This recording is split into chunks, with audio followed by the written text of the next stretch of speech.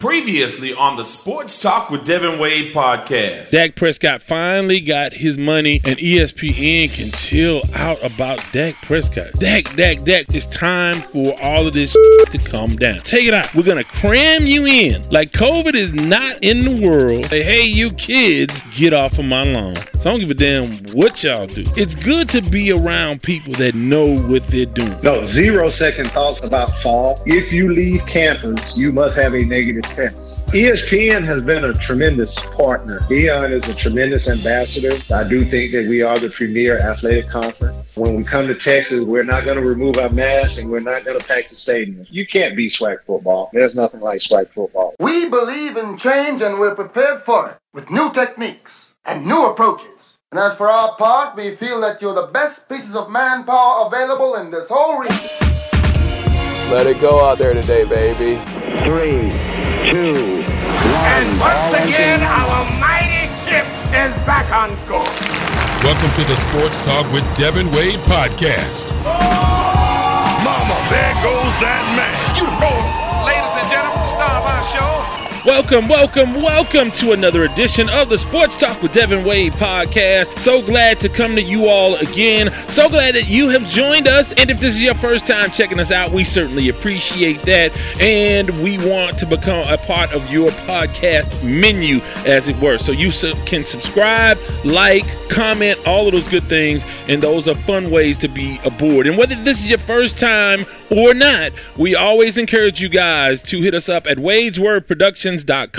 That's wadeswordproductions.com. You can go listen to past episodes, learn about me and some of the fellas and some of the things that we do, not only in sports, but in music and other endeavors. So that's wadeswordproductions.com. Now, what I set up for you guys also is the 24-hour-a-day sports line, 832-941-6614. You can call and leave a message and ask a question, make a comment, a suggestion, a critique, any of those things. 832-941-6614. Leave a message and you could be a part of the next podcast. And we ask you guys various questions. And one of the ways we do that is through social media. The Sports Talk with Devin Wade group page on Facebook. Sports Talk with Devin Wade, the group page, and the fan page. So you can like one and become a part of the other.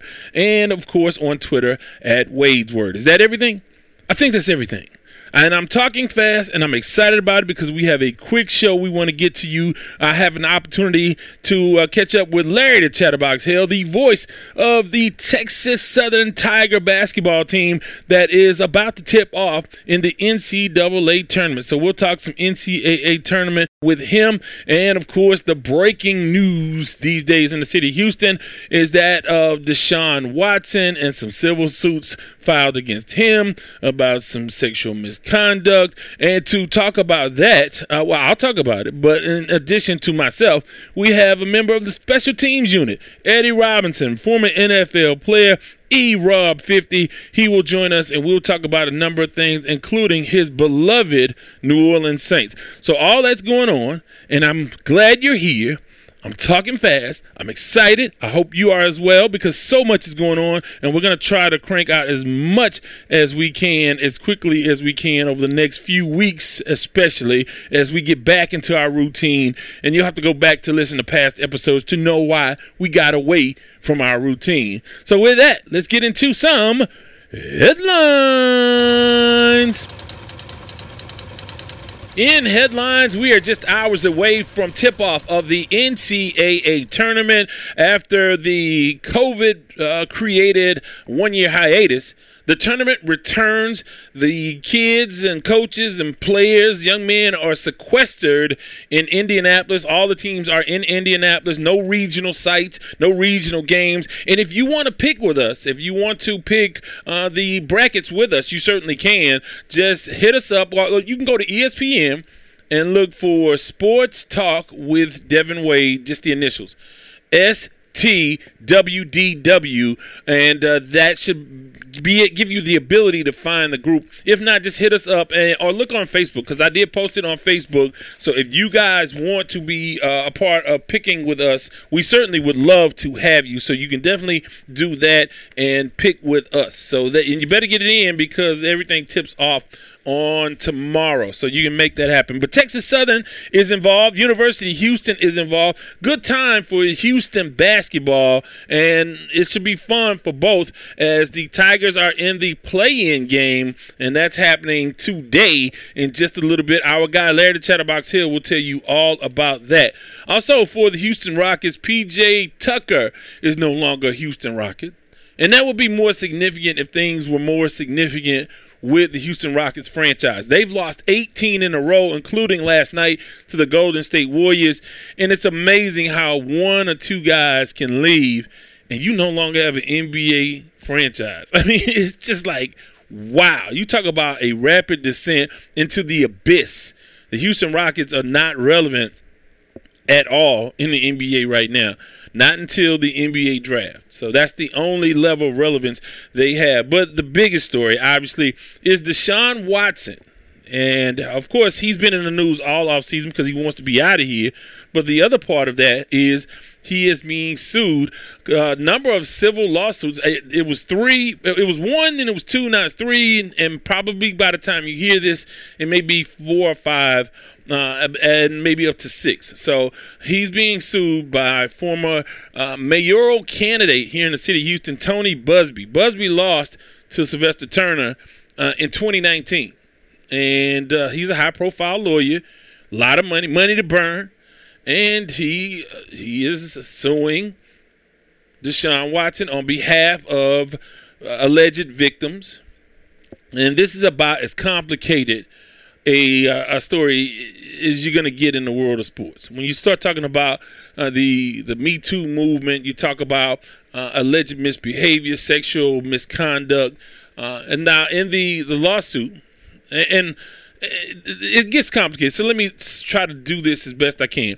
So in the lawsuit, it says that he contacted a masseuse on Instagram, got with the masseuse, and encouraged her to touch him, to touch his groin, and then touched her with his penis. Now, this is what is alleged.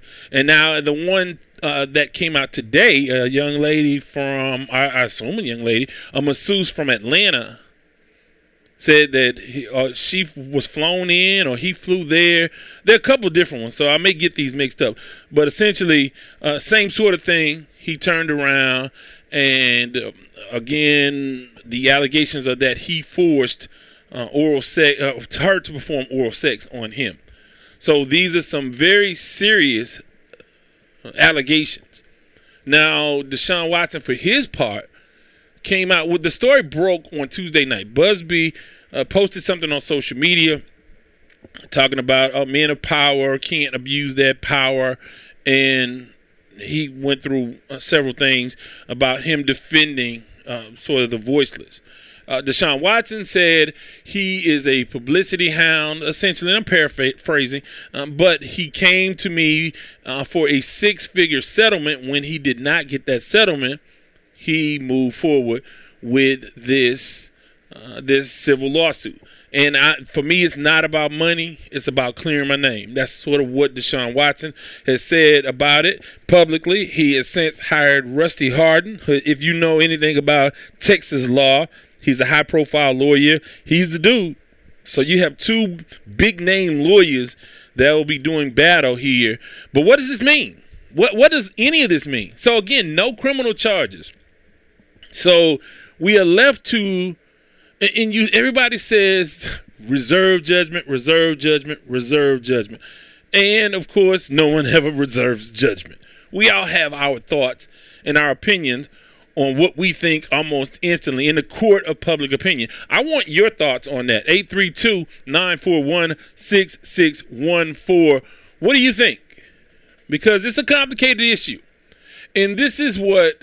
So here is where it gets even more complicated for me, because I've had access to athletes for 25 years, and I'm talking about having friends, and I'm talking about having folks that I've worked with for several years. A lot of NFL guys, a few NBA guys that have played and had high profiles, and you see different sides that maybe the public doesn't see.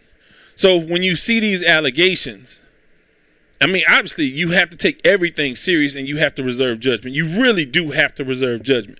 But I also have been privy to situations where guys that I know, friends or friends of friends, have been accused of some things or tried to be blackmailed or extorted into giving money away. And in some cases, guys have just said, hey, here's some money, go away. Because once an allegation, certain kinds of allegations come your way, once that happens, no matter if you're totally exonerated, subconsciously people still look at you with a side eye like, I know she said that didn't really happen, or they said that she lied, but he had to do something to get into that situation. And sometimes you do, sometimes you don't. Sometimes you're guilty, sometimes you are not. It gets very complicated when you're talking about multi-millionaires. And so here's the thing. So with Deshaun Watson, and again, I'm not saying that any of this had anything to do with these allegations. But anytime you post in the newspaper and on every headline and in every story, everybody knows you have a $150 million contract, like it or not, there's some sort of target on your back. Now, conversely, sometimes people with money and power and fame exploit those situations. We don't know what happened here. He could be very well, he could be guilty of some misconduct. And it very well could be a conspiracy. The only thing that, a couple things on either side of this that makes it complicated.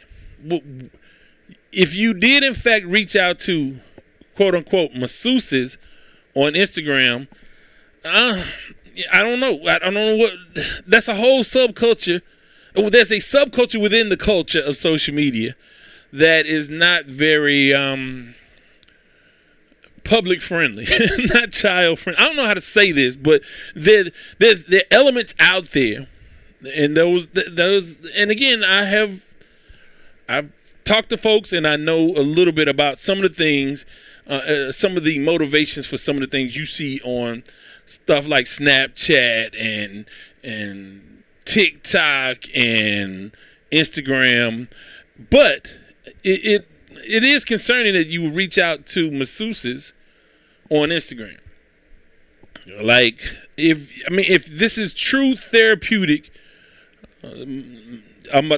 physical therapy or a massage that you need, that's a different way of going about it. So maybe that's just poor judgment. Maybe that's not what it was at all. We don't know. Now, the other part of that is he does want to be traded. There is a relationship between Tony Busby and the McNair family. And he has not publicly, but by many accounts sort of went after the Texans organization. Now, again, you would have to think that there will be a lot of people involved in the conspiracy here, but the timing is pretty weird, and I don't think this. Again, I'm not. Look, let me say this. I don't think that there's a conspiracy here, but you can look at some things and say that doesn't feel exactly right. Now, I'm saying a lot to say nothing, other than let's reserve judgment. Let's see how this plays out. But unfortunately, this is already going to cost him. Well, I'm not going to say unfortunately, because again, you have to choose your words carefully here. But definitely, this has cost him money off the court already. I would imagine you won't see him on any more HEB commercials for a while, and his endorsements will probably be suspended, if not eliminated, until these things are resolved. So we don't know what's going to happen. We'll keep an eye out on it, but I really want to hear what you all have to say. Because, again, I have to be extremely careful about saying one thing one way or the other. I don't want to convict him, and I don't want to exonerate him. But the other part of that is, and again, you can't tell people how to respond and what way to respond. But if you've done something to me that sexually violates me, money's not going to fix it. You need to take your ass to jail. If you do something to me that involves me doing something that I don't want to do, that is humiliating and it takes my power away from me, the first thing I'm doing is I'm going to the cops. Now, I'm not saying I wouldn't sue later because I want to bring you down. I want to get you in every single way that I can for violating me.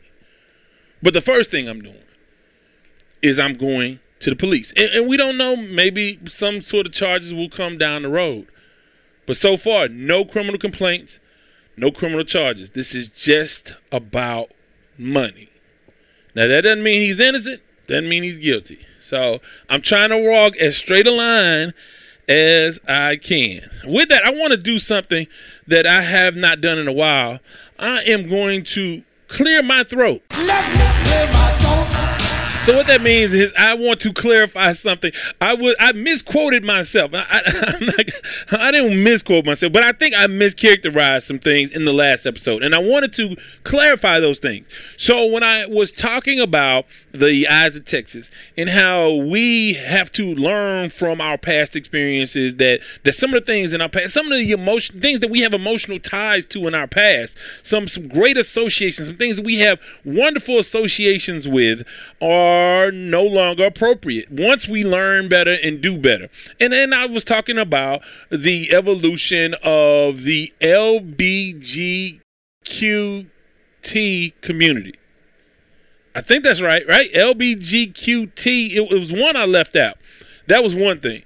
And I still probably screwed that one up. But the other part is, I think I characterized myself as some sort of homophobe, which I never was. A lot of what I was talking about was that in the locker rooms, you tell jokes or you call somebody a derogatory term, meaning homosexual, if a guy is sensitive in some ways, or if he, whatever.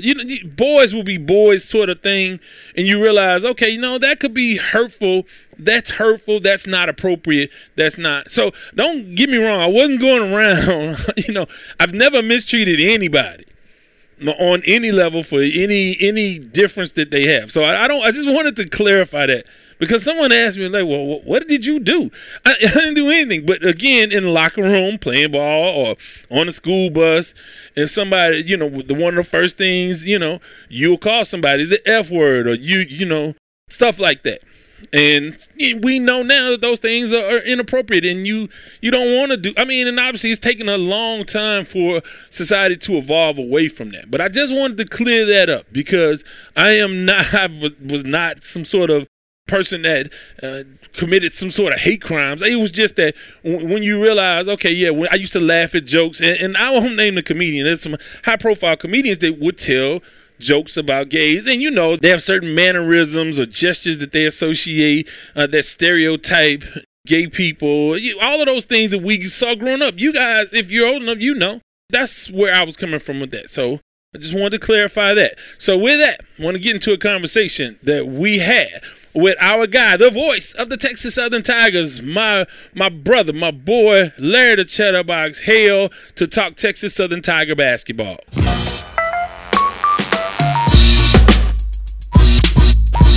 As promised, we are joined now by my brother. This is the heart and soul of Texas Southern Athletics. He's the voice of the TSU Tigers. And man, you and I, we've gone through so many adventures together on and off of the radio. It's been a wonderful journey, and we've had some great times. And your great times continue as you are in Indianapolis for the start of the NCAA tournament. The Tigers left after winning the SWAC title, went directly from Birmingham, Alabama to Indianapolis, and they're all set to go to play Mount St. Mary's in the opening round of the NCAA tournament. Talk a little bit about the last few days. From winning the big game versus Jackson State in the semifinals to blowing Prairie View out in the SWAC finals to being zoomed right away to Indianapolis. What kind of whirlwind has it been for you and the Texas Southern Tigers? Well, I know it's been a whirlwind for this basketball team, a whirlwind for me. Didn't get a chance to play Jackson State during the season. We were disappointed about that. situation at first. It was Jackson State. They had the COVID, and they couldn't make the trip down to Houston.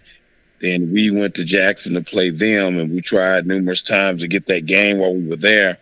We stayed from Sunday all the way until Thursday, and we just decided to come home after we made a couple attempts. And Jackson State and Prairie View wound up being co-champs. And as you know, Prairie View beat us twice in a season. And I really think that things really turned around for Texas Southern. The more they played together, the more better they became and the hungrier that they became. In essence, as far as we feel like no one can beat us in this conference. And we know that Michael Weathers is the straw that stirs the drink, as you would say. Well, he had other guys that helped him out that stepped up big time. Jordan Gilliam, Jordan Carl Nicholas, out of Pearland, Texas, by the way of Houston. Also, the ever steady Hopkins. He's played a great major role. He seems like he played great basketball in March. He played great basketball last March, and he picked right back up where he left off and playing great basketball in March again. And also Yehuzas Rosas along with Galen Alexander. So our basketball team has just been locked in and focused. And I really think we took it to Prairie View. Well, first of all, the main motivator was when we beat Jackson State in overtime. That was an incredible finish. That overtime shot by Weather Point bought us 5 more minutes. And after I finally calmed down and realized that, hey, we got him in overtime, this is our game. And as the clock wound down to like a minute, you could see the momentum going towards Texas Southern and Jackson State, looking for answers. I want to ask you about that call, because you've had many epic calls in doing Texas Southern football and Texas Southern basketball. Where does that call, that radio call in the Jackson State semifinal game, where does that rank in your mind among your best calls? Is it the best call you've had? Because again, everybody's talking about it. Is that one of your favorite? Does it make the top 10? A lot of people have called me and told me that was the best call that they had heard from me.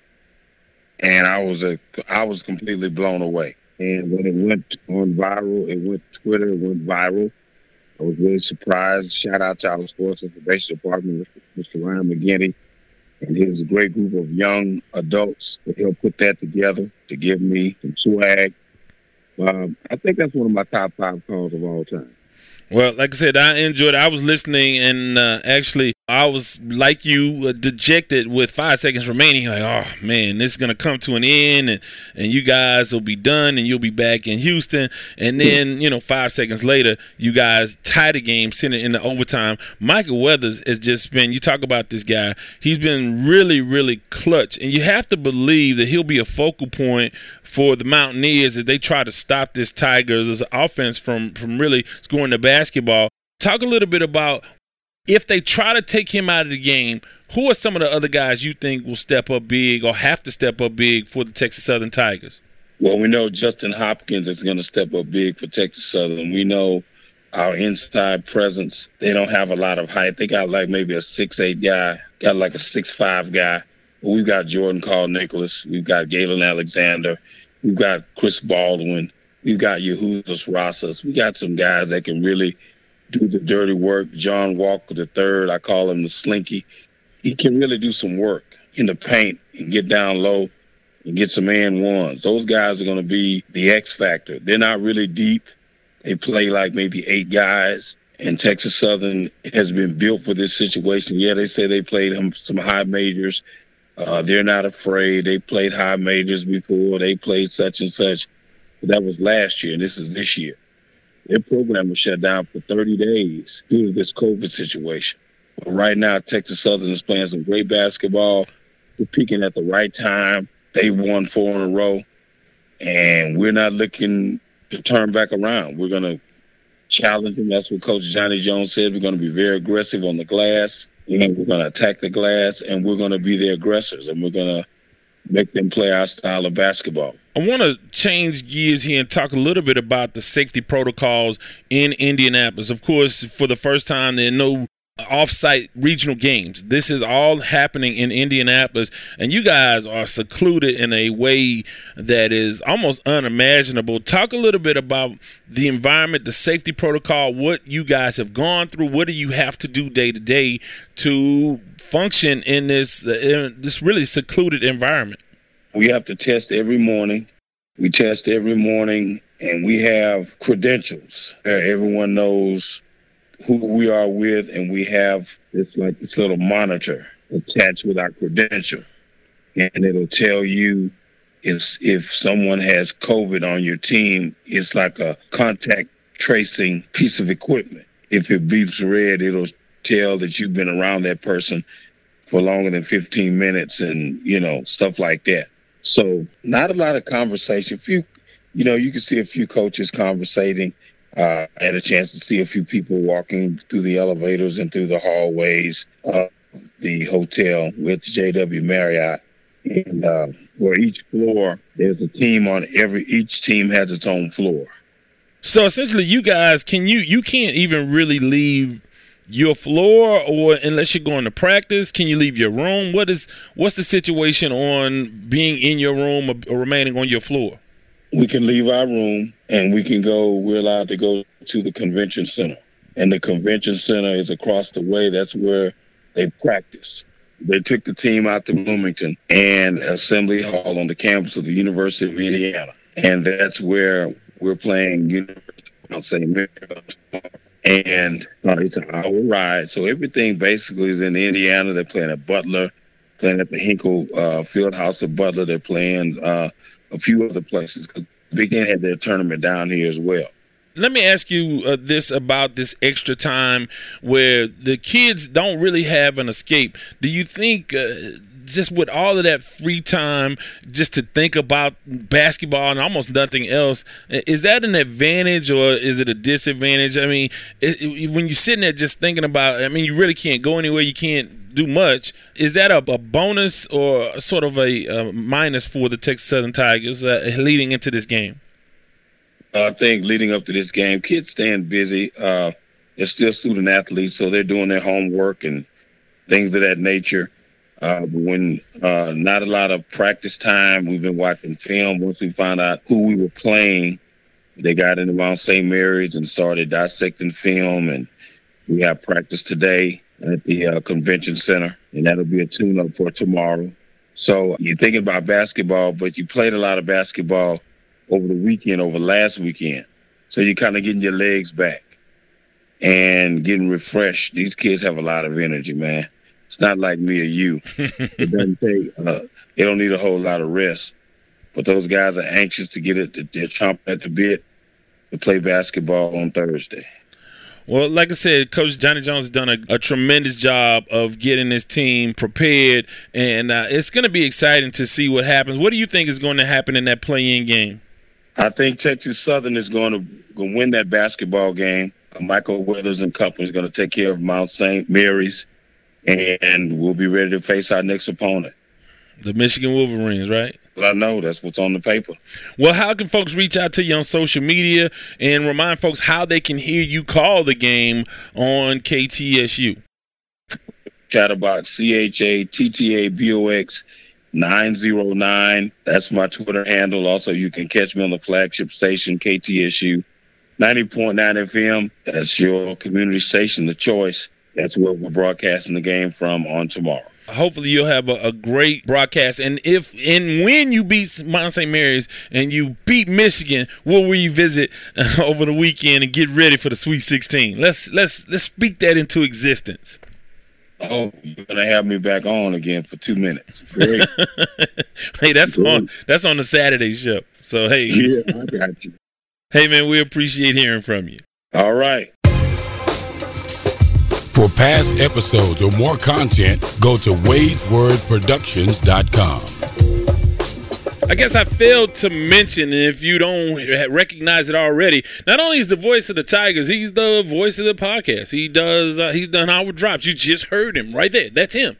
That's him. With that, going to take a time out here from our sponsor and our resident DJ Anarchy. Come back on the other side and hear from our guy from the special teams unit, former NFL linebacker Eddie Robinson. He's our European sports nerd, and this is his time of year, so I'm sure he'll have something to say about that. This is the Sports Talk with Devin Wade podcast, anywhere you get your podcast. Sports Talk with Devin Wade wants to thank our sponsor, Kofi Bankis and CoBank Homes. The vision at CoBank Homes is simple, and it stems from the belief that clients can trust CoBank to guide them to realize one of, if not the single largest investment decision they will ever make, their home. CoBank simply looks to build lifelong relationships through service. They do this by using faith, knowledge, and technology to guide clients through the process of achieving their real estate goals. Be it buying, selling, or investing in real estate, contact Kofi at 832-757-7950. That's 832-757-7950. CoBank Homes through Keller Williams. DJ Anarchy.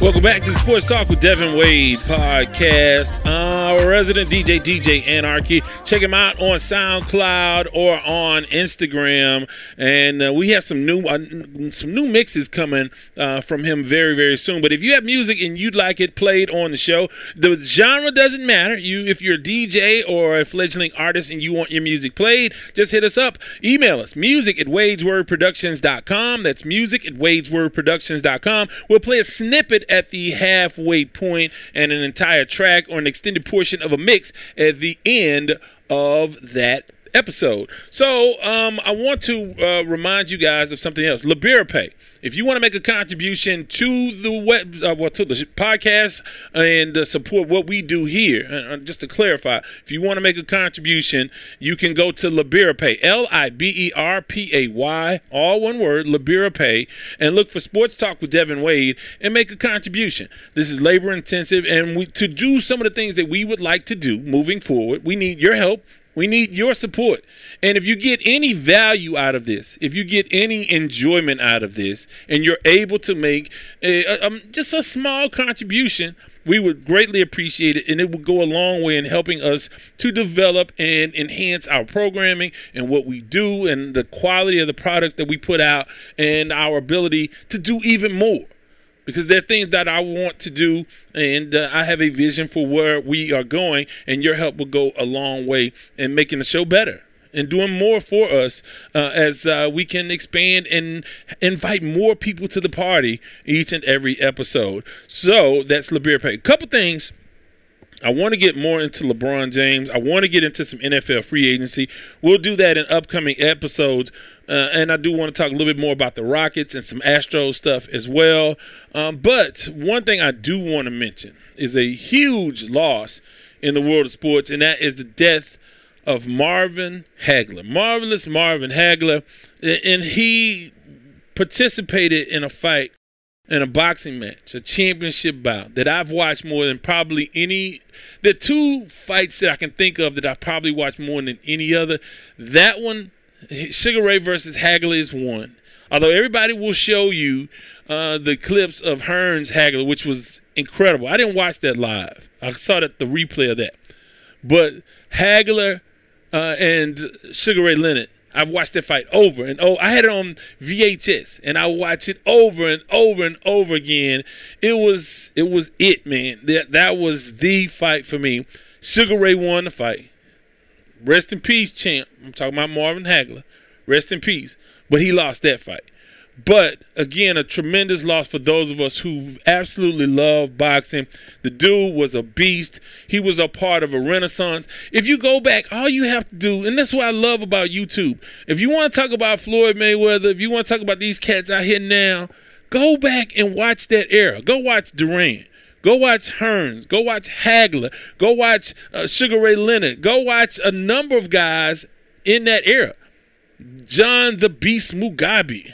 You know, even guys that weren't even championship caliber were good, like Sean O'Grady and people like that. I mean, there were a number of guys. Boom Boom Mancini, Aaron Pryor, Alexis Arguello. All of those guys, man. And so if you want to sit there and talk to me about Floyd, go to YouTube and then hit me up. With that, let's get into our conversation. Rest in peace, Marvin Hagler. Please give me your thoughts. Any of my old boxing fans. Errol Wilkes, I know you're a big boxing fan. Any thoughts on that? Hit us up, 832-941-6614. Let's get into our conversation with our guy, Eddie Robinson. For past episodes or more content, go to Wade'sWordProductions.com. Eddie Robinson back aboard. How are you this afternoon?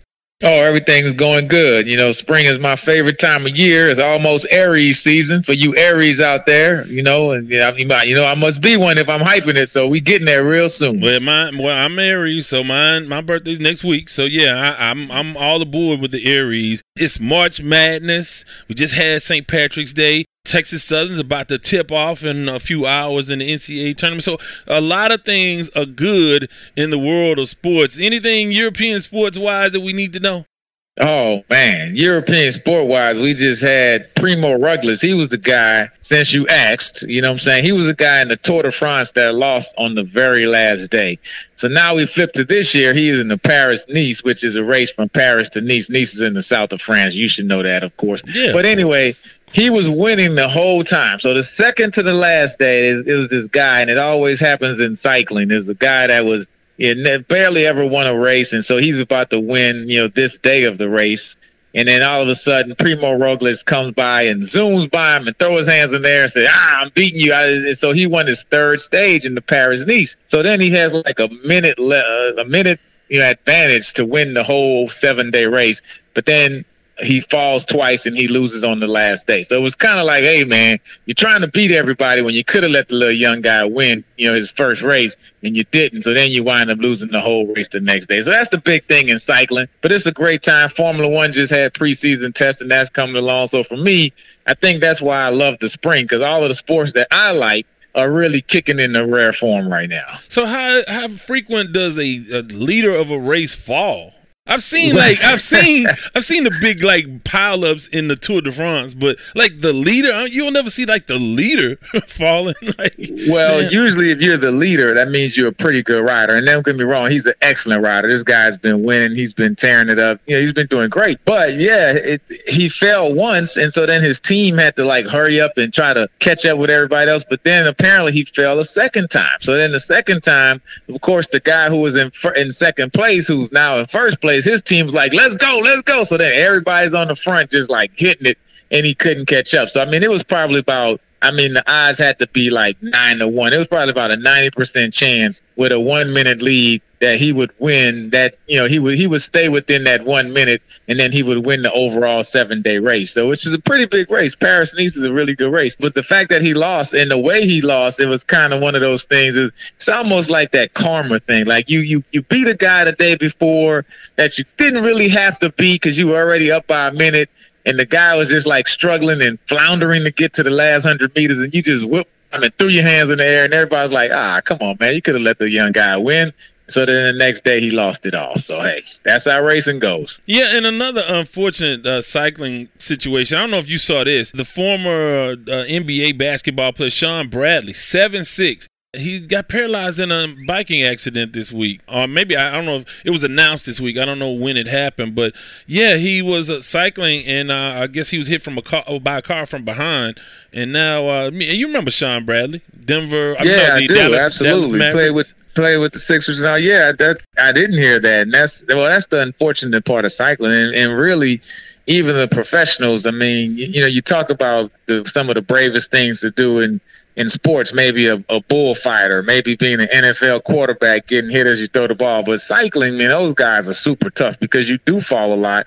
And even the guys who train, the professionals, you always hear about a guy getting hit by a car in a training accident or having a bad accident. In some type of way, those guys, I mean, they bounce back year after year. But it can be a very tough sport from the standpoint of having crashes and accidents. Yeah, I mean, and I feel horrible for him. But like you said, it happens to a lot of cyclists.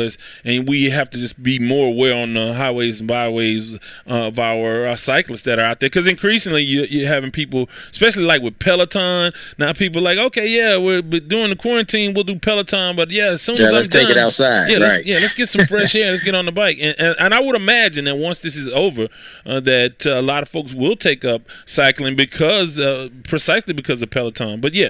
Also, the big news here in the city of Houston is obviously Deshaun Watson, and now there are 3 civil lawsuits against him for inappropriate touching. A couple of terms where he was alleged to have committed a civil assault by touching a massage therapist with his genitalia, and now there's a 3rd lawsuit where the massage therapist alleges that he forced her to perform oral sex on him. So those things are out there, and it happens at a time when Deshaun Watson is wanting to be out of Houston.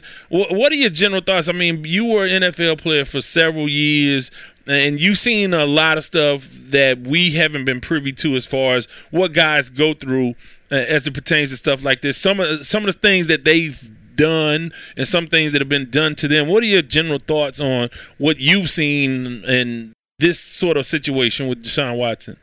Well, I think in this situation, you have to, you can't just jump on the side of either party. I mean, you want hopefully that the truth will come out. And if it's found to be, true, then yeah, Deshaun Watson should have consequences. But if it's found to be untrue, the people who are making these untrue claims should also have consequences. Not to just go straight to your question, but a lot of times what you do see happen and does not get reported is that when accusations are made, there's never a retraction and there's never consequences for the person who makes the false accusation. So hopefully the truth will come out, whatever that is. Now, it may be hard to get to the truth if it's just one person's word against the other. So I think it's hard to get fast to judgment. But I think you have to look at a guy's character, and not that good people don't do bad things and bad people do good things. But if you look at Deshaun Watson's character, it doesn't seem to be in line with the type of person that we assume that he is, so I'll make all those assumptions. But I played in the NFL 11 years. I still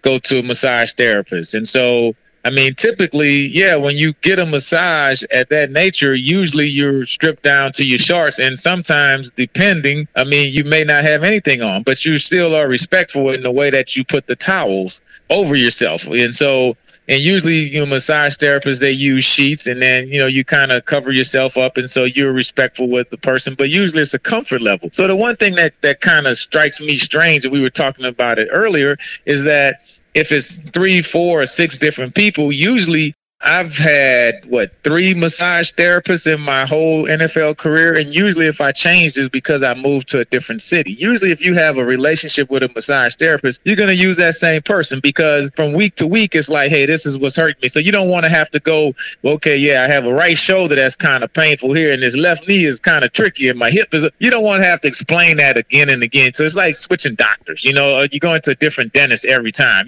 Hey, pull up my chart. You know me, I know you. Let's continue where we left off. off, and it's a week-to-week thing. And some guys may go 2 or 3 times a week, just depending on the injuries that you may have. So the fact that it's like 4 or 5 different massage therapists, then that's very uncommon, especially for a guy who's an NFL quarterback who should have a relationship with one person that he's using on a routine basis. So to me, that's kind of odd, you know. Well, like I said, there are a number of things that are odd about the situation, and I do want to get back on that. But I want to ask and emphasize the importance, because I know several NFL guys that really extended their careers, that enhanced their performance, to have that masseuse available, that physical therapist to kind of work those things out. And a lot of times I've seen guys hire somebody and that person is almost not on call per se, but they are like, they take priority and they come to where the athlete is and stuff like that. Talk a little bit about the importance of, and how many guys you knew that really needed and utilized the services of masseuses.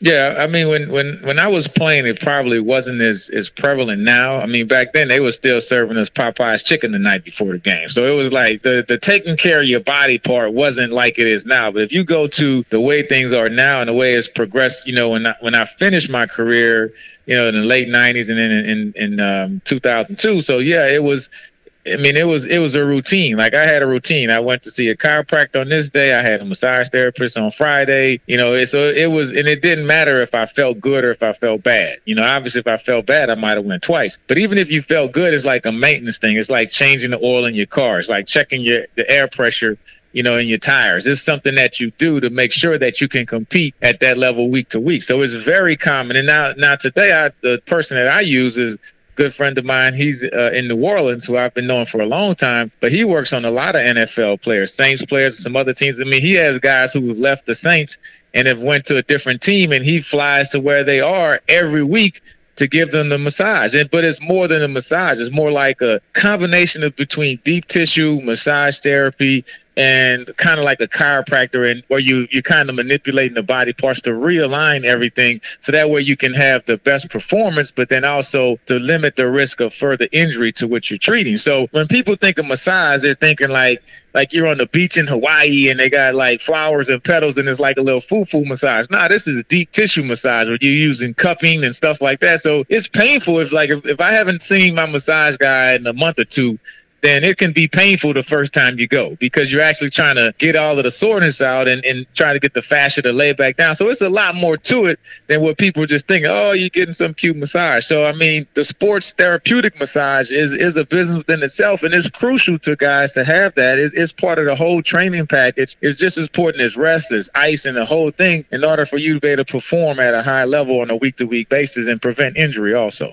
Now, I want to go back to Deshaun. What does it say to you that the lawyer came to him first asking for a 6-figure financial settlement? Again, that's alleged by Deshaun, that he came to Deshaun first asking for money. Then when he did not receive the settlement, he did go forward with filing lawsuits. What does that say? Does that say anything to you about this particular situation?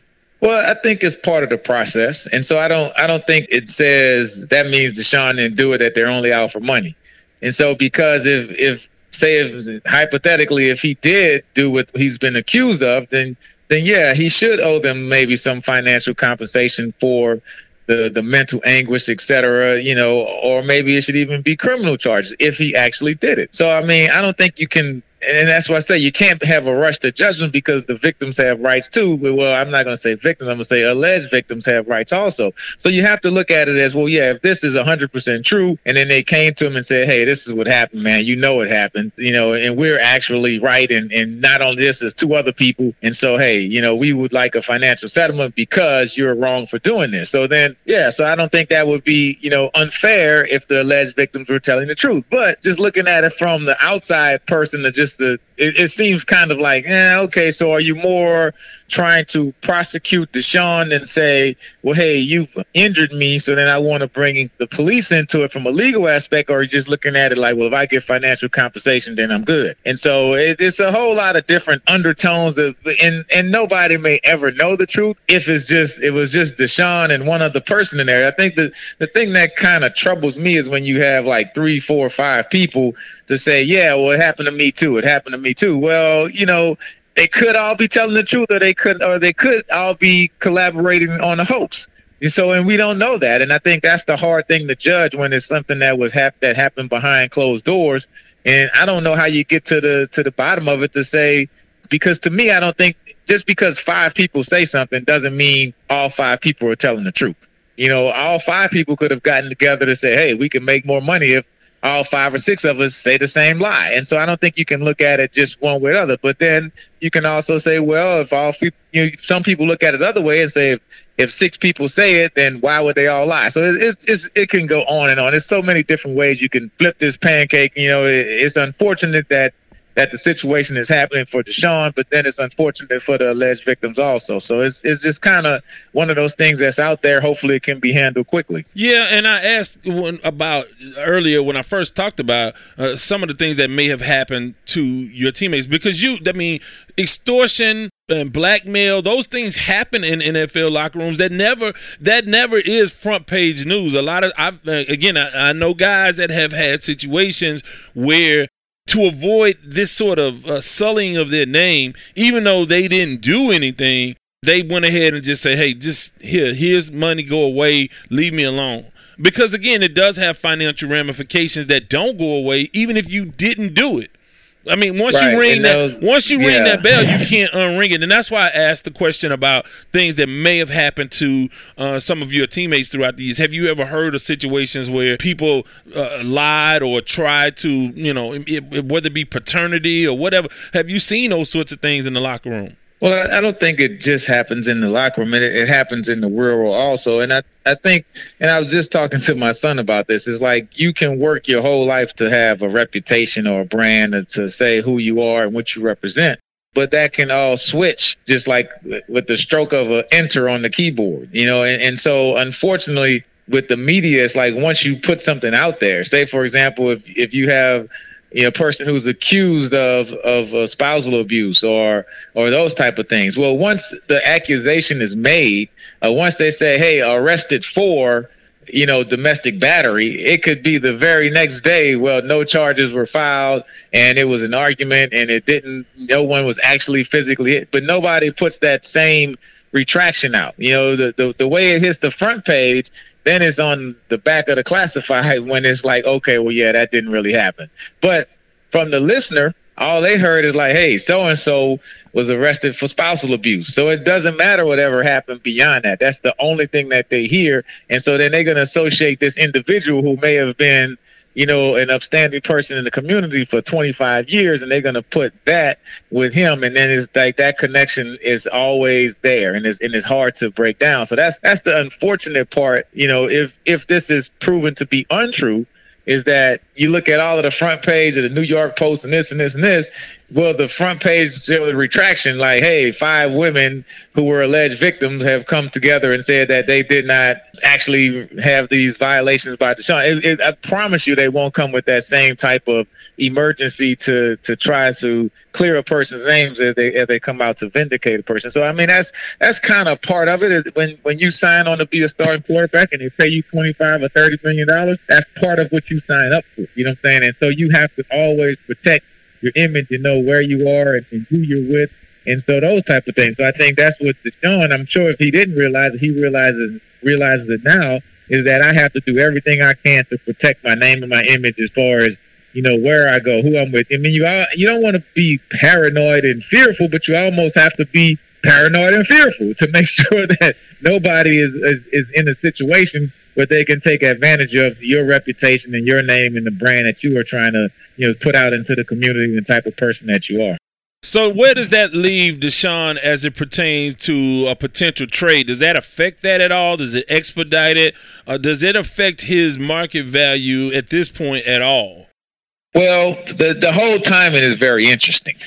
Let's just say that. I mean, it's like, man, we were just going through like a lazy spring, and obviously the Rockets aren't in the playoffs, and so baseball is kind of starting off, but you can't really go to spring training, and so it was just a lazy spring, and then all of a sudden it's like this. It's like, bam, wow, the Texans were already kind of all over the place, but now it definitely puts a focus on the most high profile figure on the team who was in a situation where he was wanting to leave, and now this. So yeah, I don't know.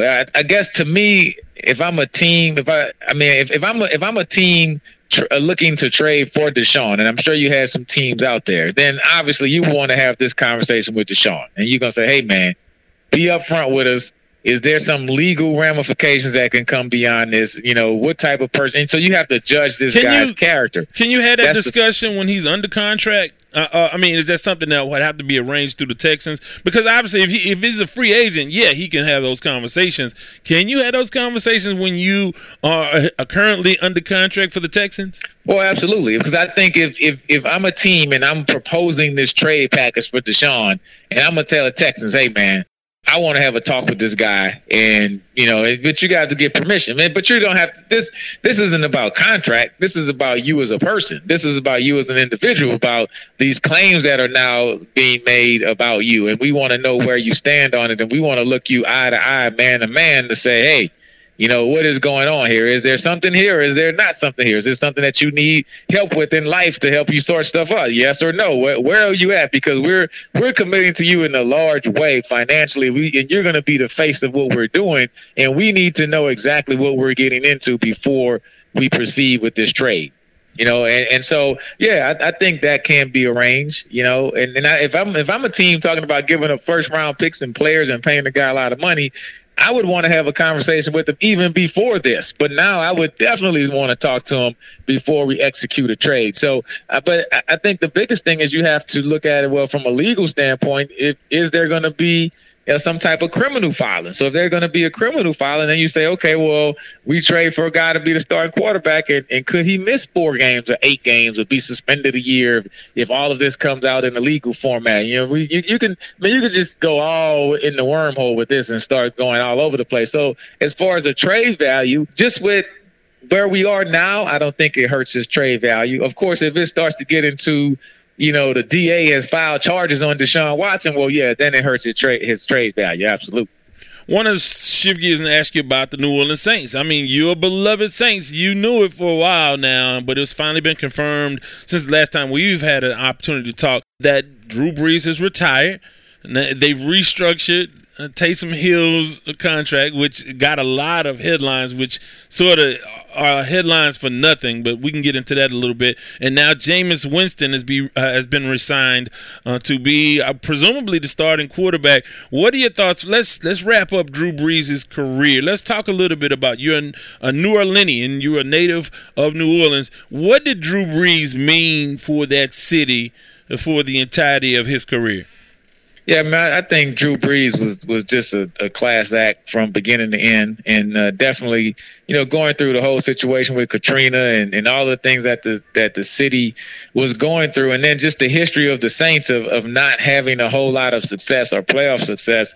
To get a guy like Drew Brees to come in there, for more than a decade just to stabilize it, and fans call him Drew Breesy, and so he was a fan favorite, and without a doubt, I think he is, the face of the New Orleans Saints at this point, and will be for quite some time. So I think you can only tip your hat to a guy who, who did it the right way, was a real classy guy, family guy. Of course, he had the comments towards the end that everybody did not like, but he did make amends for it, and I think that's part of it. Is you have to, when you make a mistake, stand up and be a man about it and be accountable for your actions, and he was. And so I think nobody's going to be perfect, and so when a person makes a mistake and they stand up and take accountability for it, then you have to accept that for face value, and he did those things. So for me, he's definitely, when you talk about the New Orleans Saints, for me as a kid, it was always, of course, Archie Manning, and my favorite Saint ever was Ricky Jackson, and probably still is. But Drew Brees is definitely a guy that's right up there, first ballot Hall of Famer.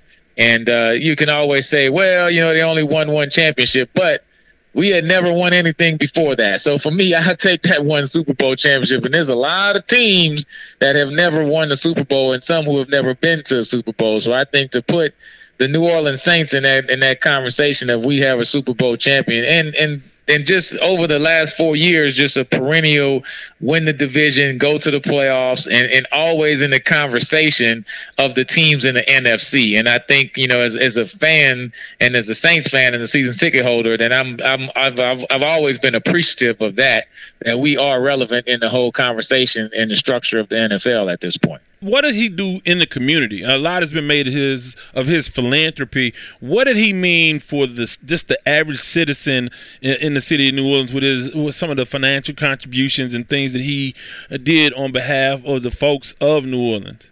Yeah, I mean, I think he was the guy that put his money where his mouth was, and and a lot of times, NFL players, you don't really get the headlines when you do stuff in the community. You get the headlines when you do something wrong. You know what I'm saying?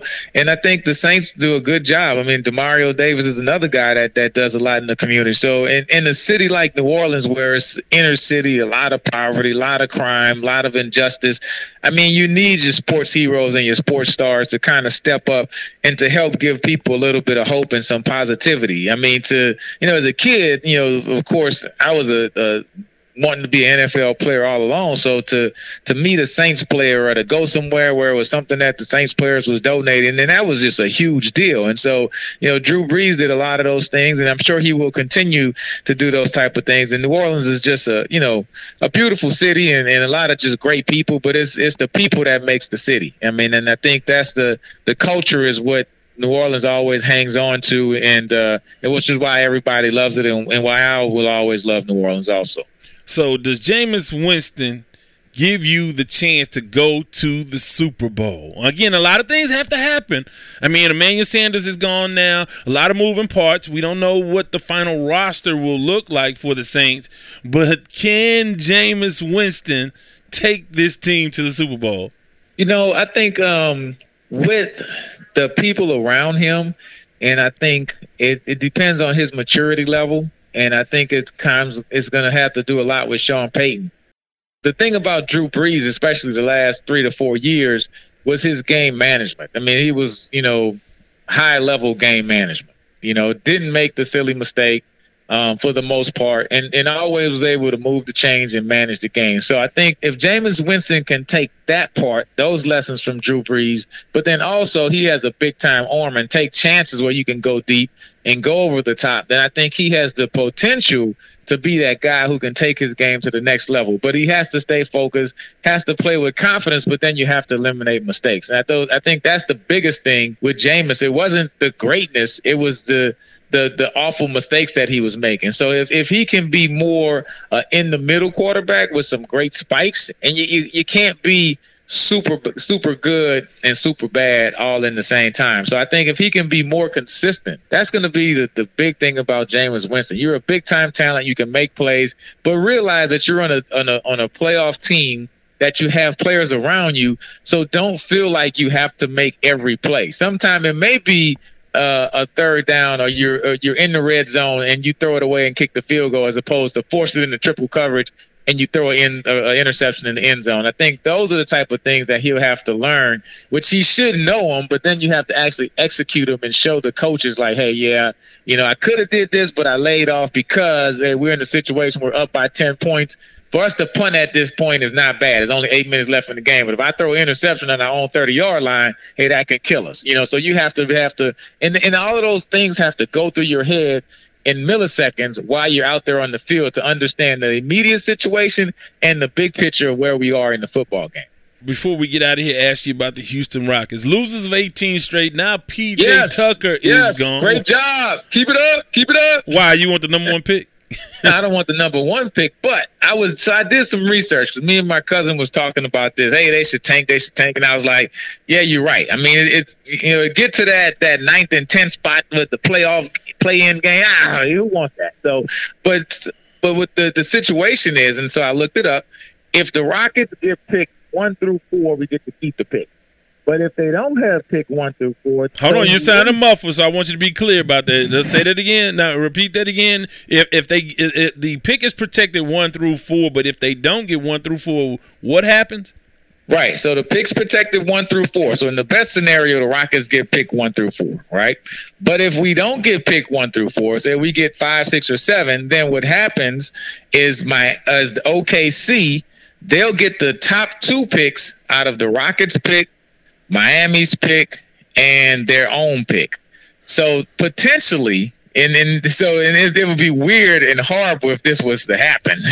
Say if the Rockets had pick 5, because the top 5 players in in the draft are the ones that they say it's like, the top 5 or like potential superstars, and then it's a big drop off from 6 after that. So really, you want to be in the top 5. If you and I'm just reading this. I haven't seen half of these kids play, but apparently any of the top 5 players is a good pick. Who knows which one will be the next Michael Jordan? It's impossible to tell, but all of the top 5 are good. So potentially the Rockets could get pick 5, which means that pick would go to OKC. But then OKC, if they miss and get in the lottery and don't make the playoffs, they can also potentially get pick 1 or 2. So they could get like pick 2 and pick 5 or pick 1 and pick 5, which would be great for OKC. Horrible for the Rockets. So the Rockets, what we need to do is to lose as many games as possible, because I think right now, if where we are sitting at, with the 3rd or 4th worst record, that is like a 52% chance that we would get pick 1 through 4. But if we keep winning, of course, that decreases and decreases. So part of it is the odds, and you just want the odds to be in your favor as much as possible. So, hopefully at this point, the Rockets need to keep losing, whatever that takes. It just makes franchise sense. You know what I'm saying? Give yourself that best opportunity. And yeah, you would like to get pick number 1. I think that's the kid from Oklahoma State that everybody's raving about. But if you get pick 1 through 4, then you're good, because you don't have to lose that pick to OKC potentially. So we'll see how it goes, but I think it's the most excitement. I haven't been to one Rockets game. I probably haven't even watched a complete Rockets game, so I think I'm already fast forwarded to next season. But it'll be great if we can have one of the young stars coming into the league and kind of to see how we can evolve and to get the Rockets back to to playoff contention. Yeah, well, it's going to be a miserable spring for the Houston Rockets fans until that the selection that the draft picks are allotted. So yeah. Well, so what are you doing? Are you rooting against James Harden right now? Or are you rooting for James Harden? Do you now care about James Harden? What do you think? By and large, I always root against these teams that are self-assembled, where they just get together and like, hey man, I'm gonna come play with you. And that goes back to LeBron, to Durant again, to Kyrie Irving. So I generally root against that, because I know that you want your players to have power. I get it. You want the players, and I want the players, but you also, if you want any fan loyalty at all, you want your team to have an opportunity to put a team together. You don't want it dictated by the players all the time. But I understand that you want labor to have as much power as possible. But I don't like the fact that these guys don't want to beat each other. They want to team up with each other and make these super teams. And I go back to like a team like Golden State that was built organically. And again, this winning the championship before Durant got there. Then Durant jumped in and made them an even better super team. So those are the kinds of teams that I tend to root for. But everybody's doing it now. LeBron started the trend, and that's what these guys are doing. So no, I'm not rooting for them. I'm not. I would hope that maybe the Milwaukee Bucks or somebody can represent the East. You know what I mean? Or like a Miami kind of team, which, again, you have a superstar that joined the team in Jimmy Butler, but you had a lot of talent that you developed within the organization with, guys like Tyler Hero and Bam Adebayo on those guys. So, we'll see what happens. It's hard to root for James Harden. He's not, even though he's a great guy for the city of Houston, hard to root for that guy. He's not a big personality guy. KD isn't a big personality guy either. I don't think you know a whole lot about KD, but I think, of course, LeBron James started it, of course, and to me, I think LeBron James just, that the whole "I'll take my talents to South Beach," I think that trickled all the way down to Little League football, where you have coaches recruiting kids and like, yeah, I'm gonna play at the Southside Ducks this year, and next year I'm going with the Raiders, and next year I'm going with the Bills. So it trickled all the way down to 8-year-old football, where you can't even get a kid to stay. When I played with the St. Rock Road Runners in New Orleans, down in the 6th Ward, I had no thought of going to play for Huntersfield. That was the enemy. You didn't go switch teams. You didn't go play for Harden in the 7th Ward. You stayed with St. Rock whether you won or lost, all the way through till you went to junior high. And now it's like kids are just switching from team to team. I mean, mid-season, if you would let them. And it all started, I blame it all on LeBron James. Once he said, I take my towns to South Beach, the transfer portal in college is filled up. Nobody wants to stay committed to one place from beginning to end and see it through. It's like, hey, if I can't win here or if it's not going good here, before I even try to persevere, I'm out of here. I'm going to the next spot. So, and it makes it hard. The Kevin Durant thing really, to me, just kind of put the icing on the cake. The LeBron thing was pretty bad, but when Kevin Durant, you're an MVP, and then you go with the team that just beat you with the other dude that you was drafted with, your dude, and then you just go to them as a free agent, and they already have an MVP on that team. It's like, how does an MVP go to another MVP that beat him? You know what I'm saying? Right. At that point, I was like, okay, we're done. This makes no sense. Well, the one that got me, it's really no loyalty to the fans. But yeah, I mean, the teams never really had loyalty to the players either. So it's just where we are. It's just gonna happen. So. Well, the thing, and I want to say about Harden, it makes it much more difficult, is that this organization bent over backwards to give him every little thing that he wanted. It was his. It wasn't like, oh, we're not listening to James Harden. They said he says, I want this guy. They go and get that guy. What coach you want? You don't want McHale? Okay, who you want? You don't want this player? Who you need? Yeah. And that's what makes it hard. And then you say, well, hey man, I gave you everything. And he's like, it's just not good enough. I blame Harden because Harden should have figured out a way to get KD to come to Houston. They didn't want to come here. They did not want to come play with him. And that was the rap on him. There were free agents that had come and gone, and nobody wanted to team up with him. So, again, that was on him.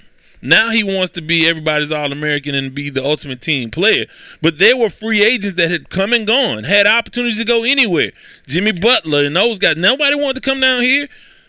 Yeah. Well, I thought the most logical thing for, which it worked out anyway with LeBron James, I thought had he come here, it would have definitely been the championship. But he decided to go to LA and had that bad year until he was, able to kind of take our players from New Orleans, but with Anthony Davis. But I thought he would have been the guy that could have came here and won the first year he got here. But like you said, I guess Harden just has that.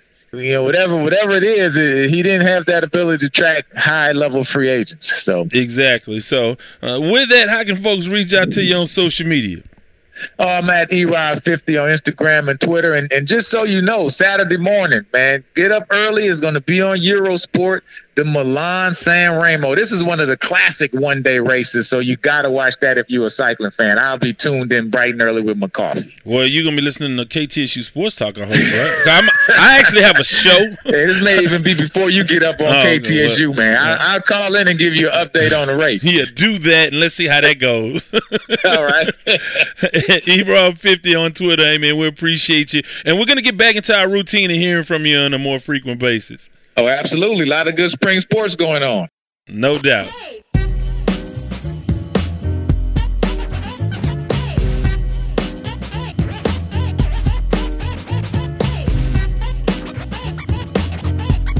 Our guy Eddie Robinson want to certainly express my appreciation for him, and we'll be hearing from him on a more regular basis like we were previously. But right now, it's time for the Lamont Award.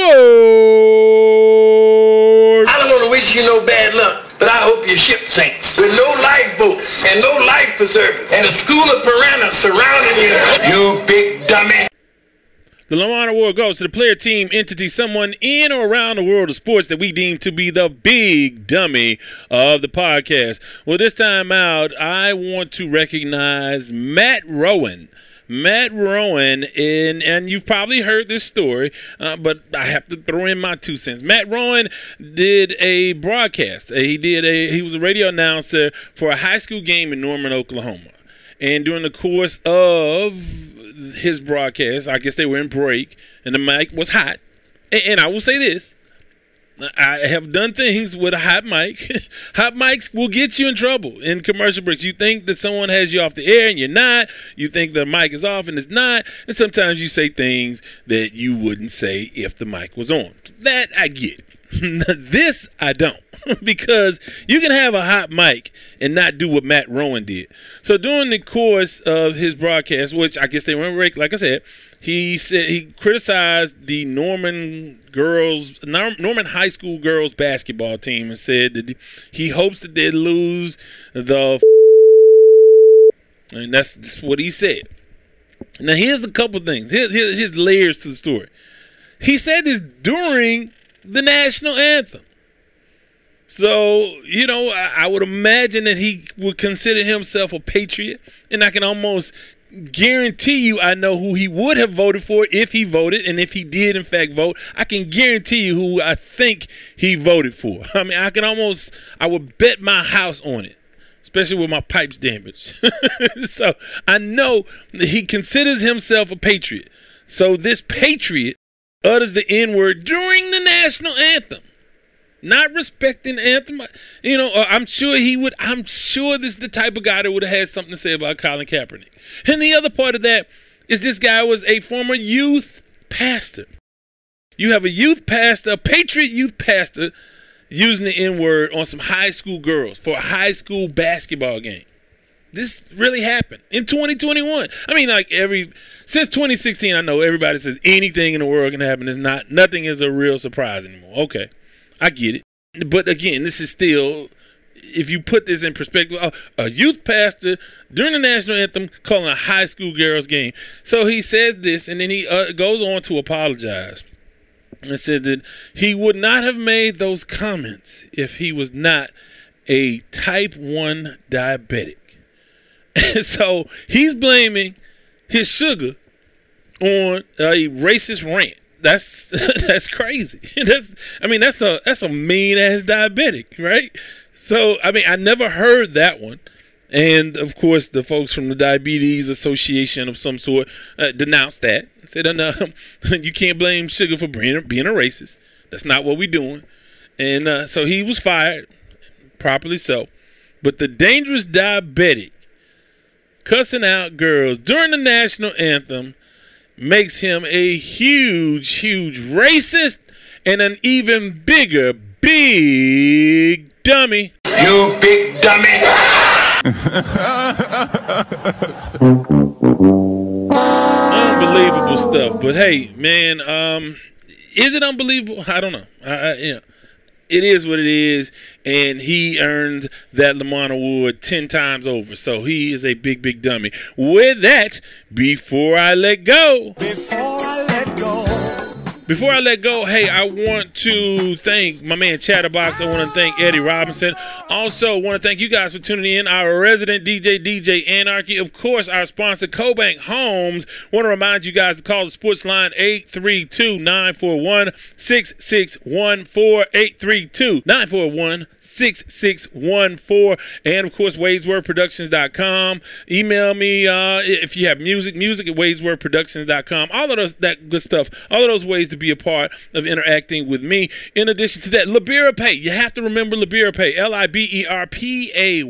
Libera Pay, and search for Sports Talk with Devin Wade to make a financial contribution. And above all other things, remember these 4 things. Number 1, I don't do no favors after 6 o'clock in the evening. 2, I ain't got no money. 3, I'm not harboring any fugitives from justice. And 4, bye. This has been the Sports Talk with Devin Wade podcast. Remember, you can follow him on Twitter at Wadesword. Thank you for listening.